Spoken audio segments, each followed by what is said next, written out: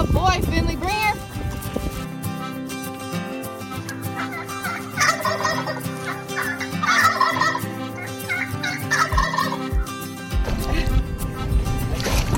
Oh my gosh, this is probably the biggest one we caught.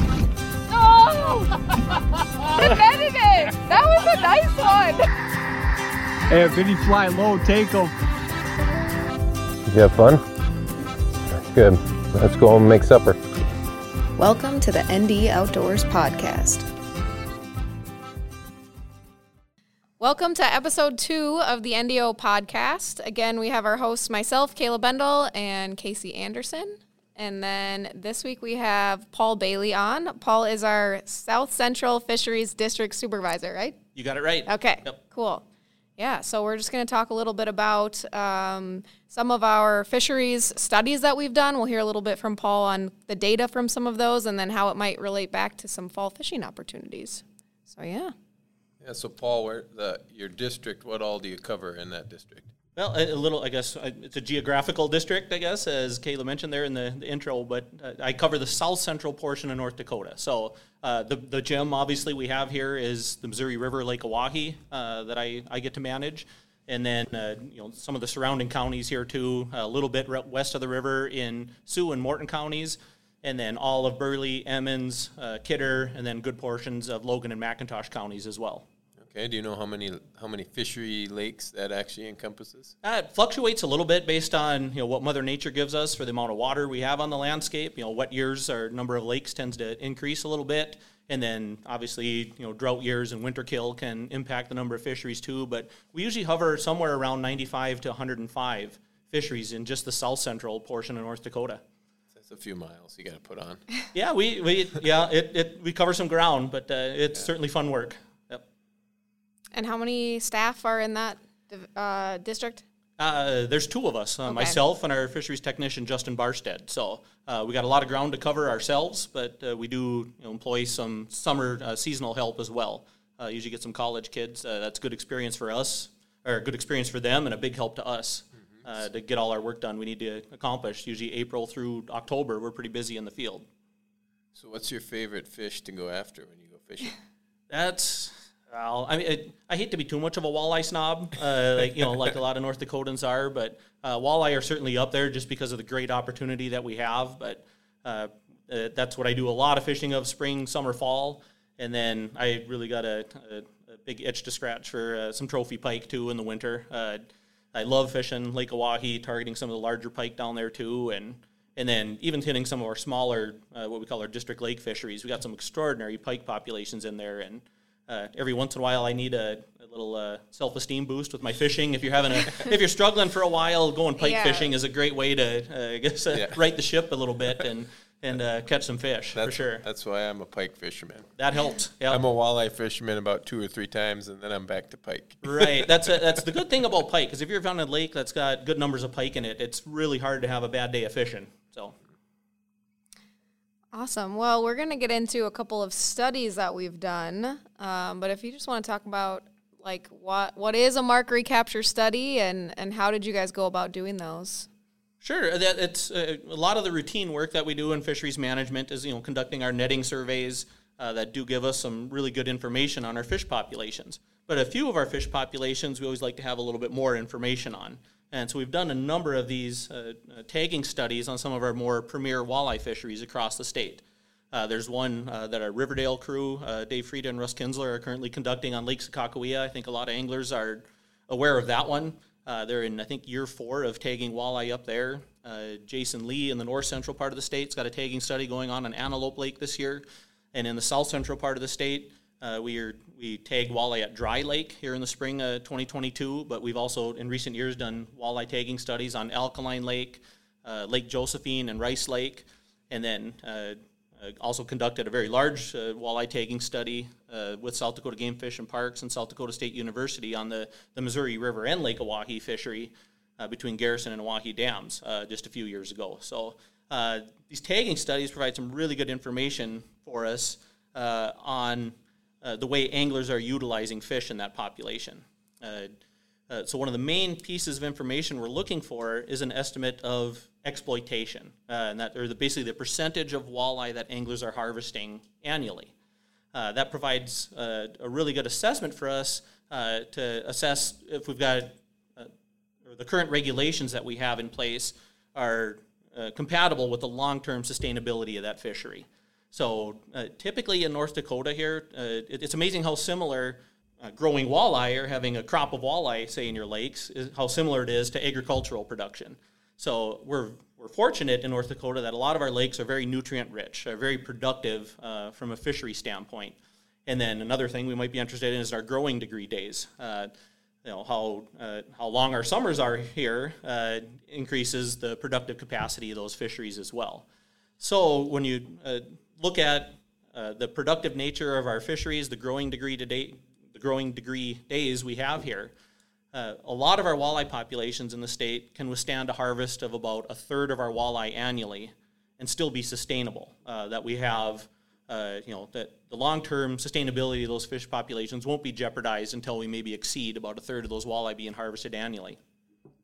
And that also tends to produce walleye populations with a really nice, diverse size structure. If we stay below that, about a third of our walleye harvested annually, that we're going to have walleye fisheries with a lot of small fish, some of those more medium-sized fish, and a few big fish out there as well that I know some anglers are certainly interested in. So that's one of the really neat pieces of information we get from these tagging studies, is that estimate of the percentage of walleye that are being harvested annually. But we do get some additional information on kind of the seasonality of that harvest, when anglers are harvesting those fish, catch and release rates. A lot of anglers catch these tagged fish and still release them, report them to us. The sizes of fish that anglers are harvesting, and even which sizes of fish maybe anglers are more likely to harvest versus release. And then we also get some kind of neat information on potential movements of these fish in our larger systems as well. So a lot of really neat information we get from these tagging studies for sure. Yeah, and we do have, seems like some of our small lakes are the ones that usually can grow fish the fastest in some cases. These small wetlands that kind of ebb and flow in depth and amount of water, and that kind of makes them, a little bit, you've got that flush of things, that habitat and everything else that they need, and so it's kind of amazing on some of them. Absolutely. It's we've got some fisheries that are really kind of off the charts as far as what they produce for walleye growth. And a lot of those are some of our newly formed fisheries in these wet years, where you flood a lot of that terrestrial vegetation. And that really just fuels the food web in these fisheries that produces some of those tremendous walleye growth rates. So typically in North Dakota, we think a walleye reached 15 inches in length at usually around age 3. In some of these newly formed fisheries where we initially stock walleye on top of lakes that are just full of fathead minnows and aquatic invertebrates, that just a smorgasbord of feeding opportunities for those walleye. We have those walleye hitting 15 inches sometimes as quickly as just 17 or 18 months. Wow. So just phenomenal growth rates in some of our really productive prairie fisheries. Makes me wonder why I have such trouble catching them over 15 inches. It happens. Yeah.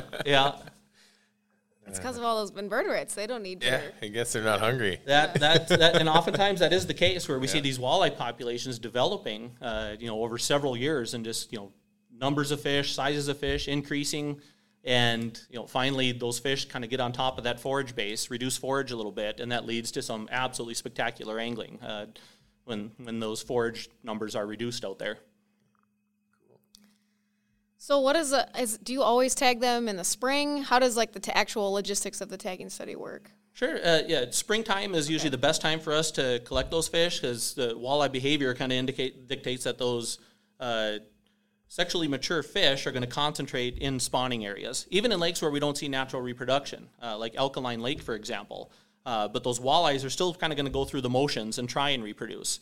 So they'll seek out areas of flowing water into these lakes, or if you've got nice areas of windswept gravel shorelines that might be suitable spawning areas, those fish are certainly going to concentrate in those kind of places. So in most of the lake environments where we're trying to conduct these tagging studies, our main tool that we use are trap nets in the spring. So as soon as the ice comes off these lakes, we're going to start trying to collect those fish so these trap nets basically are set near shore areas and pretty shallow water that these fish cruising the shorelines looking to hopefully attempt to reproduce encounter our nets, get trapped in them, and then we can collect those fish out of those nets, tag them, and let them go. But in where we have more flowing water environments like the Missouri River, and we were doing our tagging study here, our main tool for collecting those fish is nighttime electrofishing. We go out after dark in areas that I think a lot of anglers are probably pretty familiar with. That's the places anglers tend to target in the spring too, are areas where these spawning walleyes tend to congregate, like mouth of the Hart River, Eckroth Bottoms, the Double Ditch area, the Heskett Plant are all places that we've had good success collecting walleye for these tagging studies when we're looking for those large numbers of spawning fish. So nighttime electrofishing, it's basically a 3-person operation. We've got a boat that has a generator on it. And basically what this boat does is allows us to take control of that walleye's swimming. So initially those fish are drawn towards the boat due to that electrical field. So we've taken advantage of their swimming towards the positive anodes on the front of the boat. And then when they get too close to the boat, the electric field becomes strong enough that those fish are just immobilized.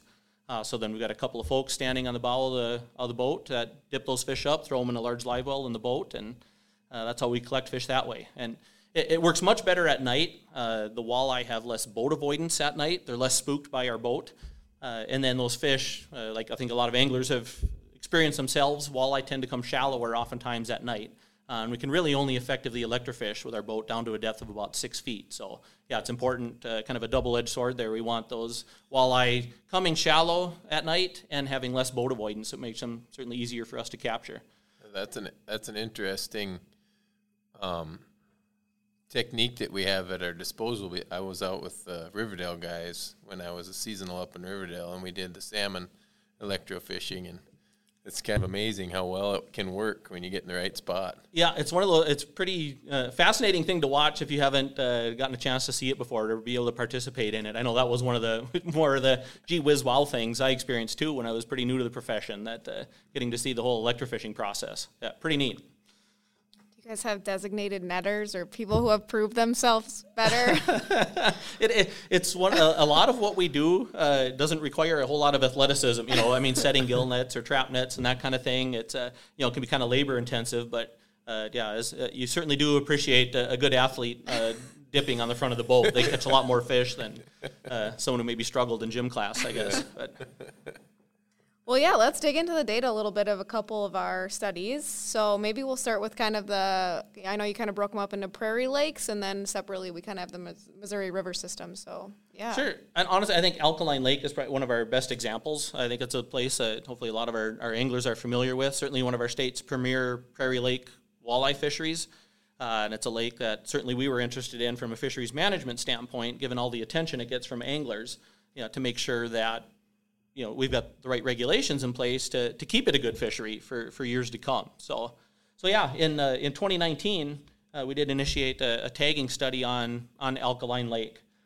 We tagged just under 2,000 fish, 1,995, I guess to be exact, walleye in Alkaline Lake. And all the fish that we tagged were 13 inches and larger. So I think the longest one was just short of 29 inches that we saw in Alkaline Lake. So our prairie lakes do grow some really nice fish as well. Everyone thinks more Devil's Lake, Sakakawea, the Missouri River, Oahe is some of our better big fish producers, but there's some really, really nice fish that we do see in our prairie lakes as well.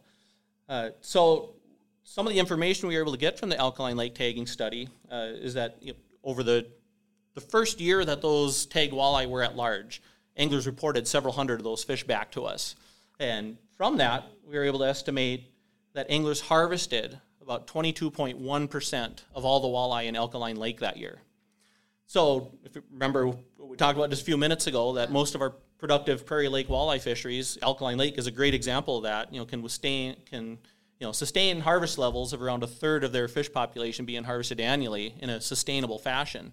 That was a really good number to see in Alkaline Lake, that anglers are only harvesting about 22% of the fish in that population. So that points out some, a really good thing to me as a fisheries manager. That means our current statewide regulations, our 5-fish daily limit, no length restrictions, are compatible with the long-term sustainability of that fish population. So the way anglers are currently utilizing that fish population under our current statewide regs is compatible to long-term sustainability of the alkaline lake fishery. So very good news. It's crazy when you think about how many boats are out there. I know. That's amazing. Yeah, it's certainly a very popular fishery, for sure. Yeah, but one other piece of information we were able to get out of this study, too, was to do a population estimate on how many walleye do we actually have in Walleye Lake that were 13 inches and larger. So the way we do these population estimates is say, I'll try and give a simple example so I can keep the math straight in my head, I guess. But say we tagged 1,000 fish, and we go out a couple of weeks later, do another netting survey, and maybe recapture 100 fish, 25 of which were tagged. So we then know that the 1,000 fish that we initially tagged represent 25% of the fish population. So in alkaline, in the Alkaline Lake example, if we tagged 1,000 fish, go out later, capture another 100, 25% of which were tagged, that means the 1,000 fish we initially tagged are really reflective of population size of 4,000 of those walleye, greater than or equal to 13 inches. So the math obviously gets a little more complicated when you try to figure in, sometimes capturing these fish over multiple days and those sorts of things. But that's kind of the nuts and bolts of it. So in Alkaline Lake, we were able to use that technique to estimate that there were 47,000 walleye in Alkaline Lake that were 13 inches and larger. So a pretty phenomenal number of fish out there for sure. Granted, Alkaline Lake's a big lake, a little over 6,000 acres in size. Definitely one of our state's larger fisheries as well. But pretty impressive number of fish out there for sure. Does that make you feel worse about not catching them? It does. Paul, yeah, a little more humbling. 47,000 chances. Yeah, and two is all I can find. Yeah. So, but from that, we know that anglers harvested 22.1% of the walleye that were in Alkaline Lake, and we know that there were 47,000 of those walleye in Alkaline Lake. So we can do a little bit of math there too. And 22.1% of 47,000 is about 10,400 walleye that anglers harvested out of Alkaline Lake during their first year of this tagging study. So judging by the number of boats out there, there's people like me that it happens. Catching as many. Yeah. No, and some past creel surveys we've done, it's all over the board. Obviously, there's, I do an awful lot of fishing myself, and we all have our days where, despite everyone else having success around you might struggle a little bit, but no, generally, Alkaline Lake goes through those periods where we have some of those magical weekends out there where it seems like everyone comes in with a limit, and other weekends it's just not in the cards, and everyone gets to struggle a little bit. So yeah. Yeah, so then we also took away some kind of size information as well, at least on the catch side of things. Right, and that's one, I guess, a piece of information that I think a lot of anglers are interested in is, are there times of years times in the year that are better for catching, different sizes of fish? I think that's something that we all maybe, a lot of anglers that do fish year-round kind of intuitively know this or have seen this for themselves, that there's certain times of the year that are way better for catching larger fish, and other times of the year it seems like you can't buy a big fish, but the little fish seem to be biting your lure in abundance. So is that something that we all just kind of have in our head as anglers, or is there really some truth behind it? So I was able to take a look at our alkaline data and kind of see, is there really some truth to that bigger fish tend to cooperate at different times of the years, and other points of the year might your catch is more likely to be dominated by smaller fish. And that became very apparent in our Alkaline Lake data. So of those 1,995 walleye that we tagged, their average length was about 18.5 inches. In April and May, though, of the tagged fish that anglers reported back to us, their average length was a little over 20 inches. So almost 2 inches longer on average to what anglers reported back to us catching in April and May versus all of the fish that we tagged. And then another time period that what anglers reported back to us was larger than, I guess, the average fish that we tagged was in the fall. So in October, November, December, the average size of fish that anglers reported to us was also much larger than the 18.5. It was 19.4 inches, almost an inch larger. So from our alkaline data, it suggests that spring and fall are clearly the two best times to target some of those larger fish out there. Those larger fish are much more cooperative for anglers in the spring and fall. The kind of other interesting thing was then in the summer, and this is certainly what my experience as an angler tells me too, is a lot of times my July, August, kind of September catches are dominated by those smaller fish. I struggle to catch some of those larger fish, or with much less frequency do I encounter those larger fish during the summer months. And that was also really apparent in our Alkaline Lake tagging data. So again, the average fish that we tagged, 18.5 inches. But what anglers reported to us of those tagged fish in July, August, September, it was more close to about 17 inches in length. So there really is that what anglers are perceiving out there, at least what I have in my fishing experience, that the best time to catch some larger fish is definitely spring and fall, and your summer catches are more likely to be dominated by the smaller fish. It's certainly apparent in our Alkaline Lake tagging data.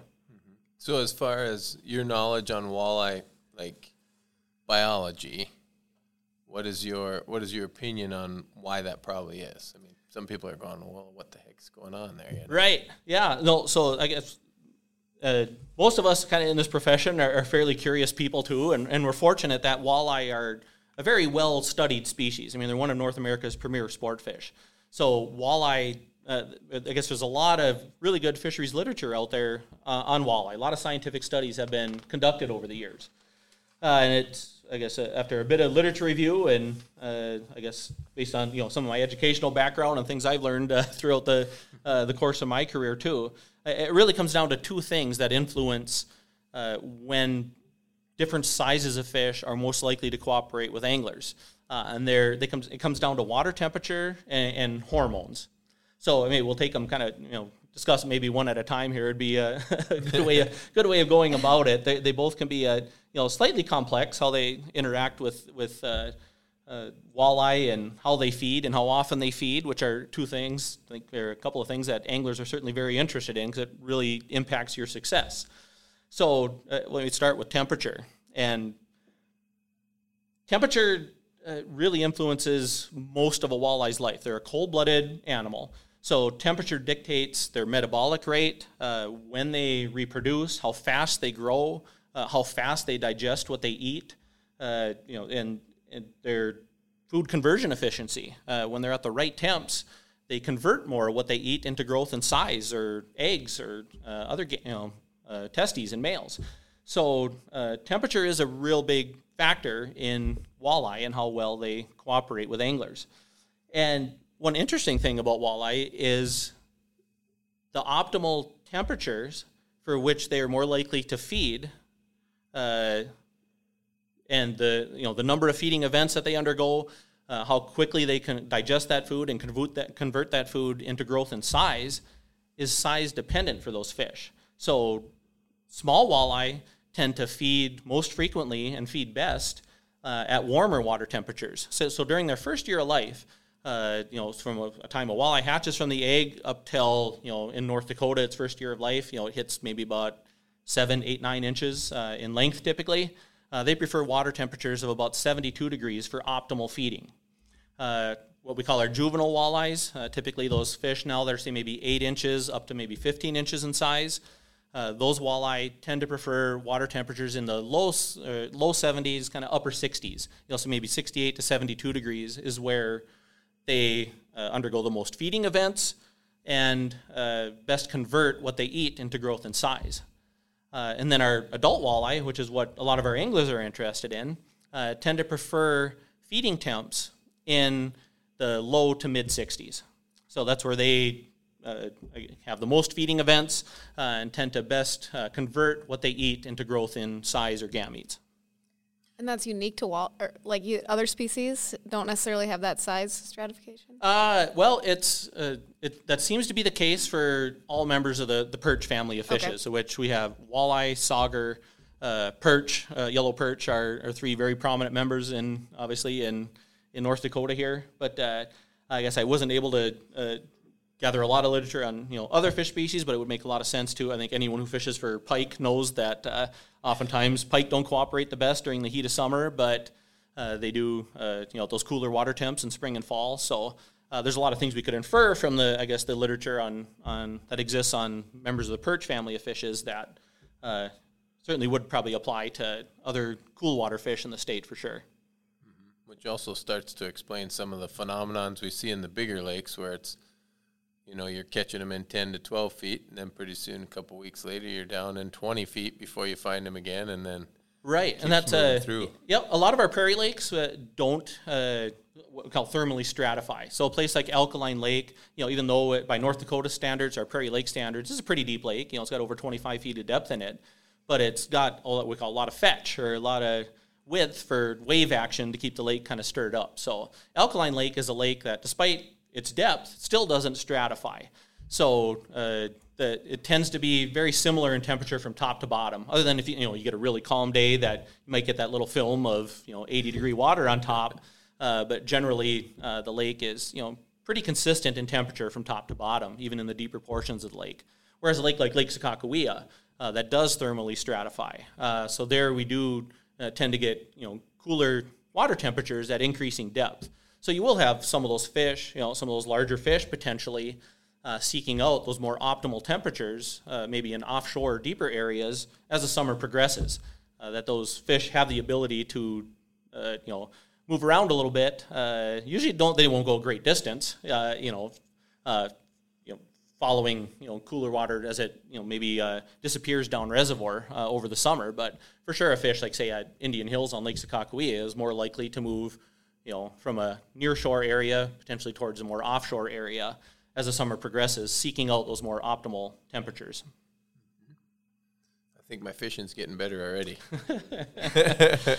Yeah, starting to figure it out. So how do these, like the study that we did on Alkali Lake and the catch rates of certain sizes, how does that compare when you get into like the Lake Oahe system? It's very similar to, I think, given the number of anglers that fish the Missouri River, Lake Oahe, I think they've seen that firsthand. And you can look into our historic Whopper reports too.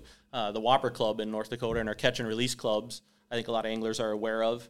I think we initiated those clubs sometime in the 1960s. If I remember off the top of my head. And that's very apparent. Most, the bulk of our whopper fish are reported in the spring. April, May really dominate the catches of our, or the number of our whopper reports and catch and release reports as well. And then we do get a little bit of a bump again in the fall. But historically, there's a lot of other things folks are interested in North Dakota in the fall. So our angling effort tends to dip a little bit in the fall, even though it's a great opportunity or a great time of year to catch some of those larger fish. Interesting stuff. Maybe just wrap up the temperature on Alkaline Lake. That's really reflective in what we saw with the angler catches out there too. Those April, May water temperatures tend to be more optimal for larger fish to cooperate with anglers. So are those October, November into December temperatures are more optimal for those larger fish to feed. And that's really reflective in what we saw with the sizes of fish that anglers reported back to us. Whereas in the summer, those water temperatures are more conducive for smaller fish to feed. And lo and behold, that's what we saw anglers report to us as well, that the average size of fish was much smaller when water temps were at their highest in July, August, September. So some of these tagging things, we hear a lot about, especially on the Missouri River system. The walleye move from the dam, and as the season goes along, they move down the system, and you got to keep moving to catch them. Or if in Sakakawea, you hear the same thing. They're all up in the upper reaches, and then by late they come, down by Garrison or something. But that's not necessarily true with some of our tagging. What's kind of the movement stuff that we've seen in some of these longer systems like the Missouri River? Yep, that's it. Like I said, walleye certainly move, and they'll seek out the habitats that they need at different times of the year. What a walleye needs for overwintering habitat, say in a riverine environment, is something very different than it needs for spawning habitat, or what might be a good feeding area in May or June post spawn. So a walleye, say overwintering in the Missouri River, is probably seeking out some deeper, slow moving current areas. That's just more energetically efficient for that fish to be in a spot like that in the winter when it's not as efficient at digesting food. Its metabolism is slowed down. It just makes sense that a walleye at that time of year is seeking out lower current velocities and maybe a deeper water area. And then come April, that walleye is now seeking out an area where current has removed some of the finer sediments from a potential good gravel or cobble spawning area along the shoreline. So there, that walleye now is seeking out, a shallow water spawning area. So that's going to trigger some movement of that fish. And then, when you get to post-spawn periods, that fish might be looking, we've now got more optimal water temperatures for feeding for, say, a sexually mature fish. That fish might be looking for that kind of intermediate current velocity, intermediate depth area where the fish can hold itself in the current efficiently, but still have plenty of food items come drifting by it to take advantage of. So the movement that we've seen in the Missouri River system, the Missouri River Lake Oahe fishery in particular, is that, these fish move to seek out, the certain habitats at certain times of the year. But usually they're not moving very far. So during the Missouri River Lake Oahe tagging study, we tagged 34,000 walleye. One of the largest tagging studies ever undertaken in the Dakotas for sure, and it's one of the largest tagging studies I'm aware of ever conducted in North America, that we worked with South Dakota Game Fish and Parks, the North Dakota Game and Fish Department obviously, and then through South Dakota State University as well. Also had a hand in this, tagging these 34,000 walleye between Garrison and Oahe dams. So that we've got a huge sample size, and anglers reported about 9,000 of those fish back to us, just short of 9,000 fish over the years. And about half of those fish were recaptured that anglers reported back to us were recaptured within 10 miles of where we tagged them. And about 90% of those fish were recaptured within 20 miles. So we did have some fish that moved some pretty extraordinary distances. One fish that we tagged up in the Garrison Dam spillway channel was caught about 300 miles downstream near Oahe Dam. But that was really the exception. Very few walleye did those kind of extreme movements. But a small number did. But generally, if you're going to say, what are walleye doing in the Missouri River Lake Oahe fishery, they're kind of homebodies for the most part. They generally don't move very far from the location where we tagged them. Again, 50% of those fish moved less than 10 miles, and 90% of those fish moved less than 20. So, but they do, like I said, it's not to say that walleye don't move. They're certainly seeking out different habitats at certain times of the year. But, there's not this wave of walleye moving up or down reservoir, so to speak. Sometimes talking to people, it sounds like they think it's like a waterfall migration. Right. Moving, all of them are leaving and moving to this new spot. And it's like, well, no, they just, right. Water temperatures or whatever is changing, and now they're biting here and not over there. Right. So in the spring, the cold water releases out of Garrison Dam, they're going to be like 38-degree water coming out under the frozen Lake Sakakawea. And if it's a nice kind of March, April day, those water temps are going to keep continually warm up as the Missouri River flows downstream. And at the same time, you've got the colder, deeper waters of Lake Oahe that are going to take longer to warm up. So Lake Oahe is going to be coldest kind of towards Oahe Dam and towards Garrison Dam in the spring, and warm up in both directions, kind of north from Oahe Dam and south out of Garrison Dam. And where that intersection typically happens in the spring is in that kind of Hazelton, Fort Rice area in the headwaters of Lake Oahe. So it's no secret that that's where some of the best fishing is in the whole region right as spring arrives, is in that Hazelton, Fort Rice area. Kind of stereotypically, that's where you can count on some really good fishing and some of the best fishing in the region. And the reason for that is that's where we have some of the warmest water temperatures right away in the spring. And then from there, as the spring progresses, our water temps warm in both kind of an upstream and downstream direction in a more optimal fashion for those walleye to cooperate with anglers. So we have this bite kind of progressing from that Hazelton, Fort Rice area up towards Bismarck, and at the same time kind of progressing down towards Beaver Bay. So you get kind of that, the classic bite on the Missouri River Lake Oahe system is kind of that mid-May to late May time frame. You can have some really good fishing in both Bismarck and Beaver Bay at the same time. And then a couple of weeks later, it's a great time to fish down at Cattail Bay and maybe up at the Steckle Boat Landing north of town. And then you get into kind of that late June time frame. That's when Langler's often offers its best fishing near the North Dakota-South Dakota border. And at the same time, that's when I'd probably pick to fish the Washburn area. Mm-hmm. So we get this simultaneous kind of upstream and downstream progression of when the fish are best cooperating with anglers. So, like I said, a fair question anglers, I guess, have posed over the years is, well, are the fish moving then, or is it temperature? Right. But the tagging study we've conducted on the Missouri River Lake Oahe fishery suggests that those fish are more staying put. Like I said, about half of the walleye that we tagged, or that anglers report, the tagged fish that anglers reported to us during the Missouri River Lake Oahe tagging study were caught within 10 miles of where they were tagged. About 90% of those fish were caught within 20 miles of where they were tagged. So our tagging study gives us really good information to say that it's not the fish moving with these water temperatures, it's the water temperatures moving to where the fish are. To where the fish are, and then those fish that tend to be more homebodies are more likely to cooperate with anglers when those water temperatures are more conducive to those fish biting. So, and one of the things I really enjoy about being a fisheries biologist is getting to use our electrofishing boat and our trap nets and gill nets to see what's out in these lakes. It's pretty fascinating to see that as in my line of work.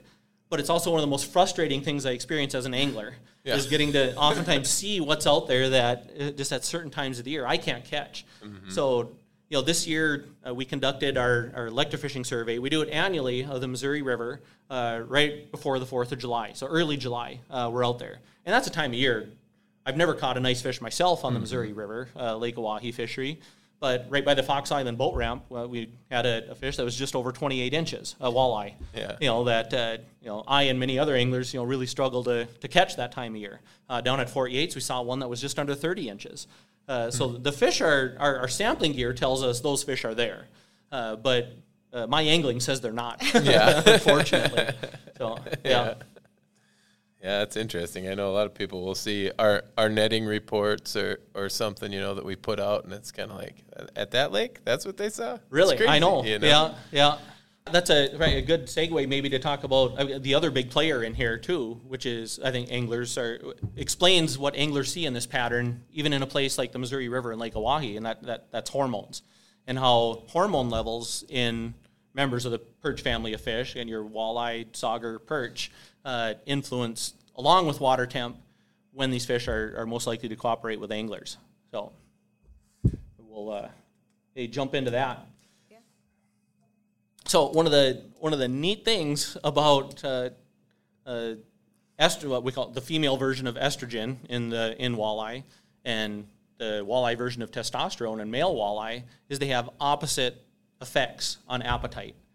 So when a female walleye starts developing eggs, which usually a process that starts kind of in late October here in North Dakota, that's associated with elevated levels of estrogen. Makes a lot of sense. That as this fish develops eggs, that increase in estrogen levels is what triggers that egg production.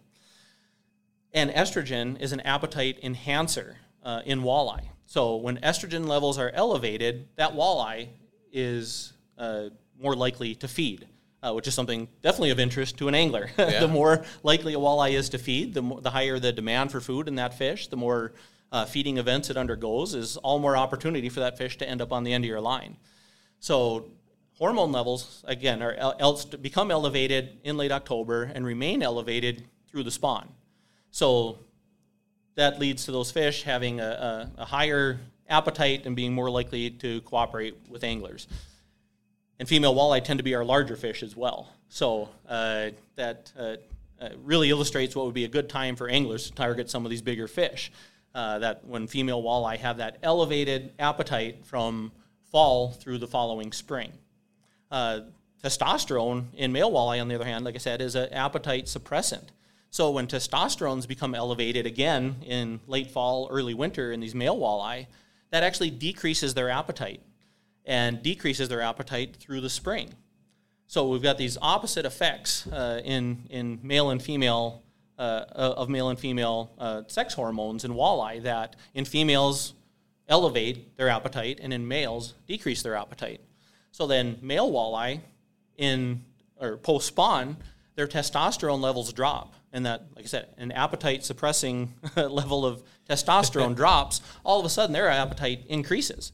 And our males tend to be our smaller fish. So at that same, so we've got this opposite effects in male and female appetite-driven hormone levels, that female walleye tend to cooperate best for anglers then fall through spring. Male walleye are less likely to cooperate fall through spring, but are more likely to bite the end of your line in the summer months when their testosterone levels are at their lowest.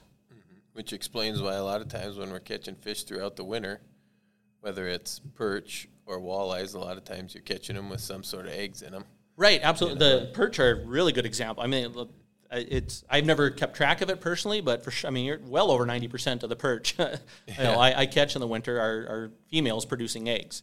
And that's really a hormonal-driven phenomenon, that those, similar to the walleye, those female perch have a much higher energy demand, appetite, and undergo many more feeding events in the winter than, say, a male perch does that's experiencing the negative or appetite-suppressing effects of testosterone. Which makes a little sense, because when you catch one of those perch that's so full of eggs, it's like, man, they put on like a third of their body mass just in eggs, so that takes a lot of energy. Oh, absolutely. And that one of the other neat things about elevated levels of estrogen is that's been associated with better food conversion efficiency too. So that female walleye with elevated estrogen levels is effectively converting more of what it consumes into growth and size and eggs than it does when estrogen levels are lower. So pretty unique evolutionary thing going on with our walleye there. And like I said, but what an effect that has on us as anglers, it certainly makes those larger female fish cooperate better for anglers at certain times of the years, fall through spring. Yeah, cool. Just out of curiosity, why is it just the numbers weren't as prevalent in like January, February, March, or what happens in that window, I guess, where? Our temperatures are so far, I guess, below what would be optimal for both fish to feed. All fish tend to be, a little bit more lethargic during the dead of winter. I mean, that's what my experience as an angler tells me too. Oftentimes, January, February are kind of slow months for me as an ice fisherman too. It seems to be a little more equal opportunity for some of the males and females to both cooperate with anglers, but sometimes neither one cooperates very well, in my experience. There's definitely something to be said for that midwinter lull. But again, that early ice and late ice tend to be some pretty prime times for targeting fish, and a lot of those, like I said, end up being your larger females. So again, this is something that that alkaline tagging study sheds. You can put some real numbers behind. So in Alkaline Lake, basically 30% of the walleye that we tagged in Alkaline Lake were sexually mature female walleye. In May and June, 44% of what anglers reported to us were sexually mature female walleye. So that that really illustrates the effect of those estrogen hormones and that increased appetite on those sexually mature female walleye cooperating for anglers in that April-May time period. And then again, we saw an uptick again in the fall, that a larger proportion of those fish, more than 30% of those fish were sexually mature female walleye. Whereas in the summer, like I said, so April-May, 44% of what anglers caught, or of the tagged fish that they caught, were sexually mature fish. In the summer months, July, August, September, only 27% of the tagged fish that anglers reported to us were those sexually mature fish. So it's really these elevated levels of hormones and their opposite effects of estrogen in females and testosterone in males, coupled together with this size relationship with temperature, and when walleyes feed best, that bigger fish tend to feed better at cooler temperatures, smaller fish at warmer temperatures, really helps put this pattern together of when anglers are more likely to catch larger fish, spring and fall, and when their catch is more likely to be dominated by smaller fish during the summer months. Mm-hmm. So one thing that popped in my head talking about all this is, a lot of times we hear we're catching too many big fish, or we're catching too many little fish, not letting them get big. You hear it on both sides. But would you say as long as we're under that third ratio, like we were in, let's say, Alkali Lake, mm-hmm. then we're pretty good as far as the fish population is concerned? Right. I mean, history is a great indicator for that.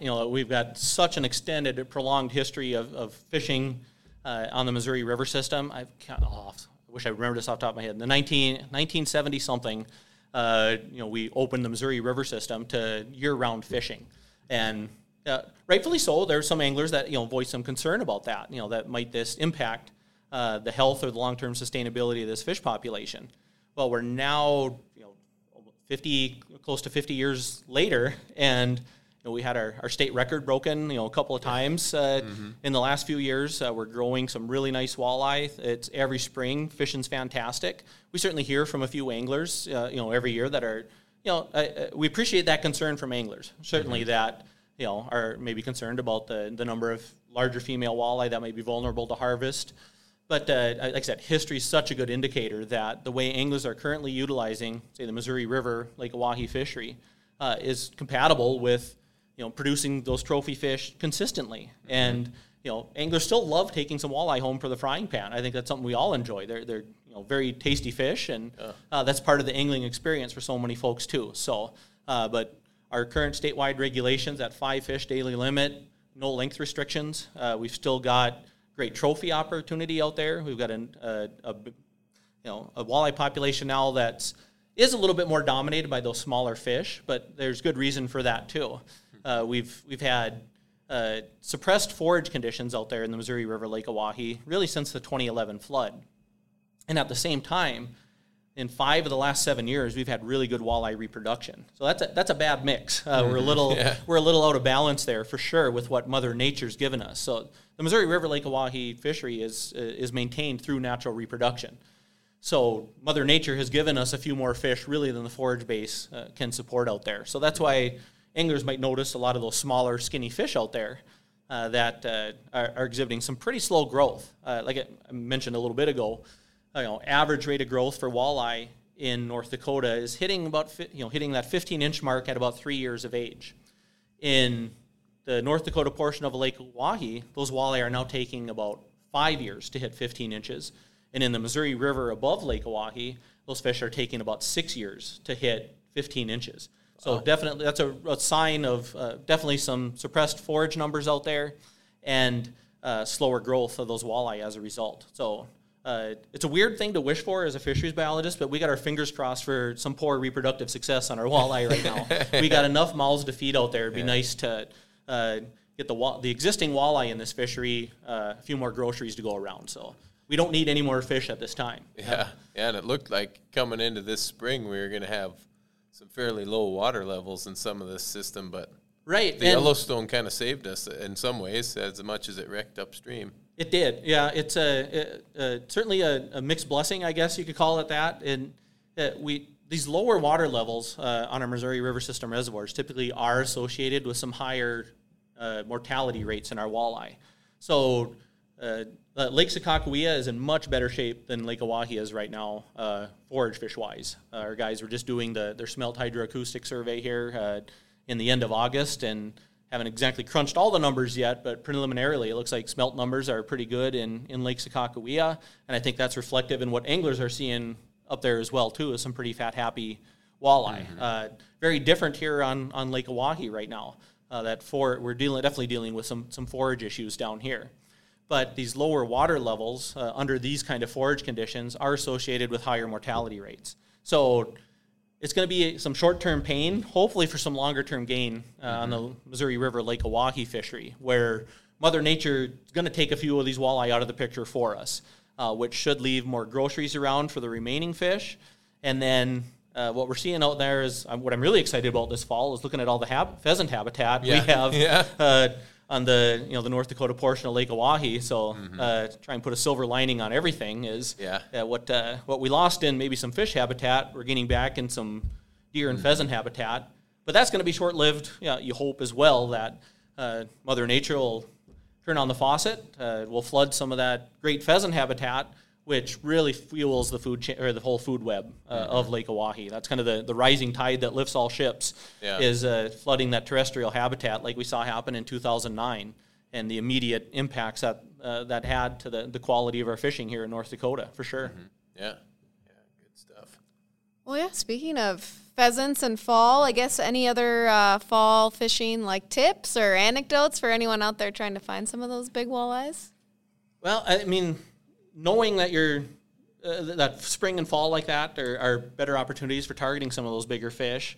One of the things anglers might want to keep in mind is that walleye typically prefer forage items that are about a quarter, sometimes up to a third their body length and size. So that's one thing I typically do in the fall, is I definitely increase the size of the lures or baits that I'm fishing for those walleye with. That does tend to provide an opportunity to hook some of those bigger fish for sure. So, I mean, if you're got your fingers crossed for that 24-inch walleye to take your bait, having something 6-8 inch is in size out there really isn't out of the question. Mm-hmm. And then one thing I do too, as water temperatures might be in those say mid to low 60-degree range, which is about optimal for those fish to be feeding here. That a lot of times you hit those temps in, say, early October. But as long as there's open water, I tend to still have my boat on the water. But then, you might be into early December fishing water temps that are only in the 30s. So as that progression happens, going from the 60-degree range down to the 30-degree range, I really slow down how aggressive I'm fishing. So one of my favorite tactics for targeting these small walleyes, and especially in some of our prairie lakes for sure, is casting suspended crankbaits or suspending crankbaits. And when the water temps are in the 60s, I'm reeling fast, I'm popping and twitching, and really fishing those baits aggressively. Whereas you get into 30-degree water temps, it's a lot slower retrieve, a lot of pauses, and that really seems to keep the success going as fall progresses. That you really got to slow down what you're doing as water temps decrease. And then always keep safety in mind too. With fall fishing, even some fairly good athletes, whatever you might think of your current physical status, you fall into really cold water. That could be a real struggle getting to shore or getting back into your boat. So a lot of us get a little bit lax maybe with wearing our life jackets in the summer. But make sure that life jacket that you might fit well over your T-shirt in the summer might fit a little better over your parka. It still fits over your parka in the winter when it's pretty cold out there to make sure you got something suitable in the boat. Yeah. So as far as, we talk a lot about walleyes. Is there any other kind of fish that, do they all kind of prime up for biting as you get late like that? I know pike can a little bit. Yep, absolutely. It can be a really good time for targeting pike. A lot of folks do that in the larger embayments on both Lake Oahe and Lake Sakakawea. That's a great time for targeting those pike in a really fun way, doing a lot of casting, really active way of fishing. But they're still, fishing under a bobber for pike at that time of year can be really effective as well. So, but yeah, northern pike are notorious for biting at some of those cooler water temps too in spring and fall. So yeah, don't forget about our pike for sure. There's some really phenomenal opportunity, all corners of the state for our northern pike fisheries as well. We've got some big ones in the state too, if you can find them, that's for sure. Right. I mean, obviously there's a few fisheries around the state. Obviously the Missouri River system, Lake Chita, Devil's Lake, Jamestown, Pipestem, Ashtabula have a history of producing some of those nicer pike as well. But it's amazing. Some of our, we get whopper reports occasionally out of places you would never expect them for some of these larger pike as well. So there could be some great opportunity for some larger fish right in your backyard too. Yeah. I met one time in the spring, my wife caught a 42-inch pike in Sakakawea, and it was right as the ice was going out. And it took her long enough to get it in that her boots were stuck in the mud. So once we got the fish in, I had to lift her up out of her boots, take her back up shore, and go back and get her boots because they were stuck in there. So. Well, I hope we got a picture of the pike and the boots, I guess. Yeah. Right. Yeah. All right. Well, thanks for coming on, Paul. I'm sure we'll have you on again at some point to talk some more fisheries stuff. But, we appreciate that little Mythbusters episode there. Well, thanks. I'm happy to be here.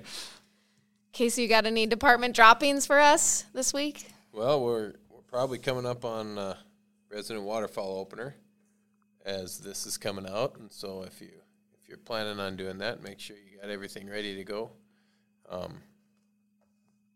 We may be in the youth deer season still, but that's through September 25th, so you might have a chance yet to go out and help some youth harvest their deer. We got October 1st youth pheasant opener and non-resident waterfowl opener as well. So that'll be coming up before our next episode.